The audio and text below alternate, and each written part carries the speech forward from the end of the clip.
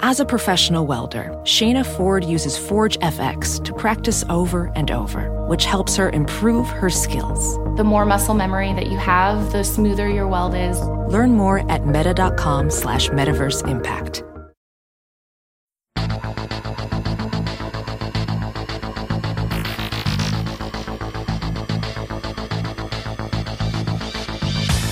Welcome back to Everyday Einstein's quick and dirty tips for making sense of science.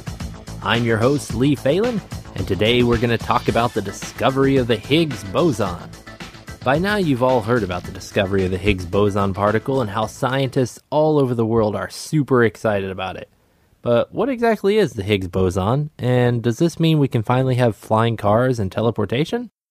Before we get to those questions, I want to thank our sponsor, Audible.com, the internet's leading provider of audiobooks with more than 100,000 downloadable titles across all types of literature, including fiction, nonfiction, and periodicals. For a free audiobook of your choice, go to audiblepodcast.com/EMC2. Alright, so what is this Higgs boson exactly? Well, the Higgs boson is an elementary particle. Yeah, well that's great, but what's an elementary particle? Well, if you remember in the episode What Are Atoms?, we mentioned that atoms are the Lego blocks of the universe and that all matter is made of them. We also said that atoms themselves are made of protons, neutrons, and electrons. It turns out that protons and neutrons are further made up of elementary particles.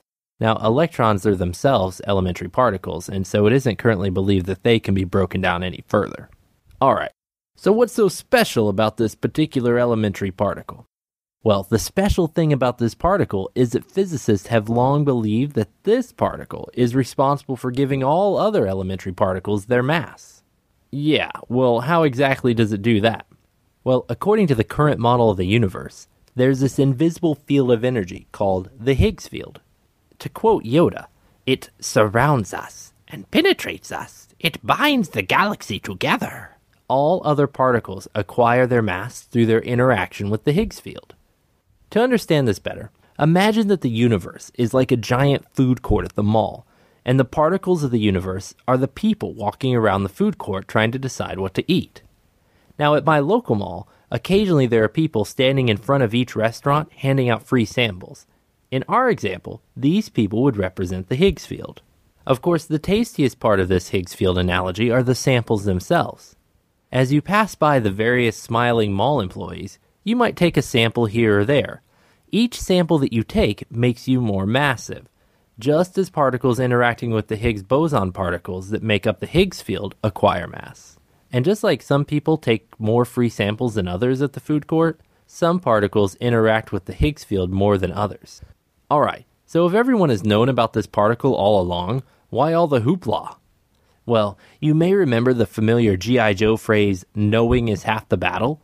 In science, knowing is the entire battle. Up until this point, nobody had been able to prove the existence of the Higgs boson particle, even though the standard model of physics we've been working under for many years predicted its existence. Alright, so how'd they finally discover it? I'll let Math Dude explain more about that, but the short answer is that it required a lot of statistics and a very large particle accelerator. This machine slams subatomic particles into each other in an attempt to bust them apart. Researchers are quick to point out that while the new particle they've discovered is most likely the Higgs boson, they aren't 100% sure yet. Alright, so why is this Higgs boson called the God particle?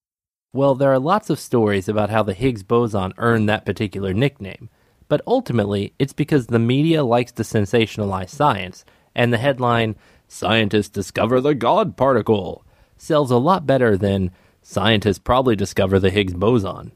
In fact, most scientists dislike the name God particle since neither the particle nor its discovery have anything to do with God or religion. Okay, so what does this change? When do I get my flying car? Well, for the average person, this doesn't really change anything.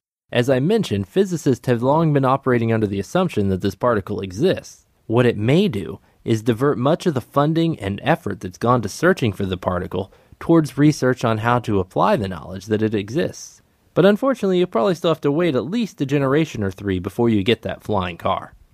Once again, I'd like to thank Audible for supporting this podcast. One of my favorite science fiction books is Dune by Frank Herbert. If you've never read it, it's one of the most amazing works of science fiction because it has such epic scope and such amazing characters, and you really feel like this universe, this world that they're living on and struggling for could really exist. But the first time you read it, it can be a little confusing. There's a lot going on and a lot of different characters coming in and out, some major characters, some minor characters. Now, they're all very distinct, but like I said, it can be a bit daunting if you're not used to that kind of thing. Well, if you listen to the audiobook, you don't have to worry about any of that, and you can just focus on the story because the amazing cast of narrators do such a great job with the voice characterizations. Every character has a distinct voice. It's like you're watching a movie in your head. If you're listening to today's podcast, Audible's offering a free trial and a free audiobook to give you a chance to try out their service. You could choose Dune or one of the other 100,000 titles available at Audible, including many other New York Times bestsellers. For a free audiobook of your choice, just go to audiblepodcast.com/EMC2. That's all for today's episode. If you've liked what you've heard today, give us a review on iTunes or follow us on Twitter at twitter.com/QDTEinstein. Until next time, I'm your host Lee Phelan with Everyday Einstein's quick and dirty tips for making sense of science.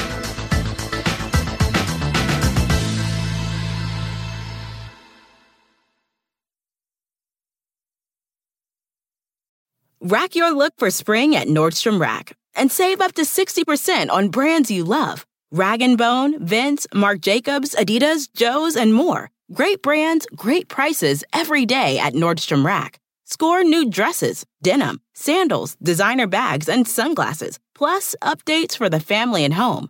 Get your spring on for less, up to 60% less, today at your Nordstrom Rack store. What will you find?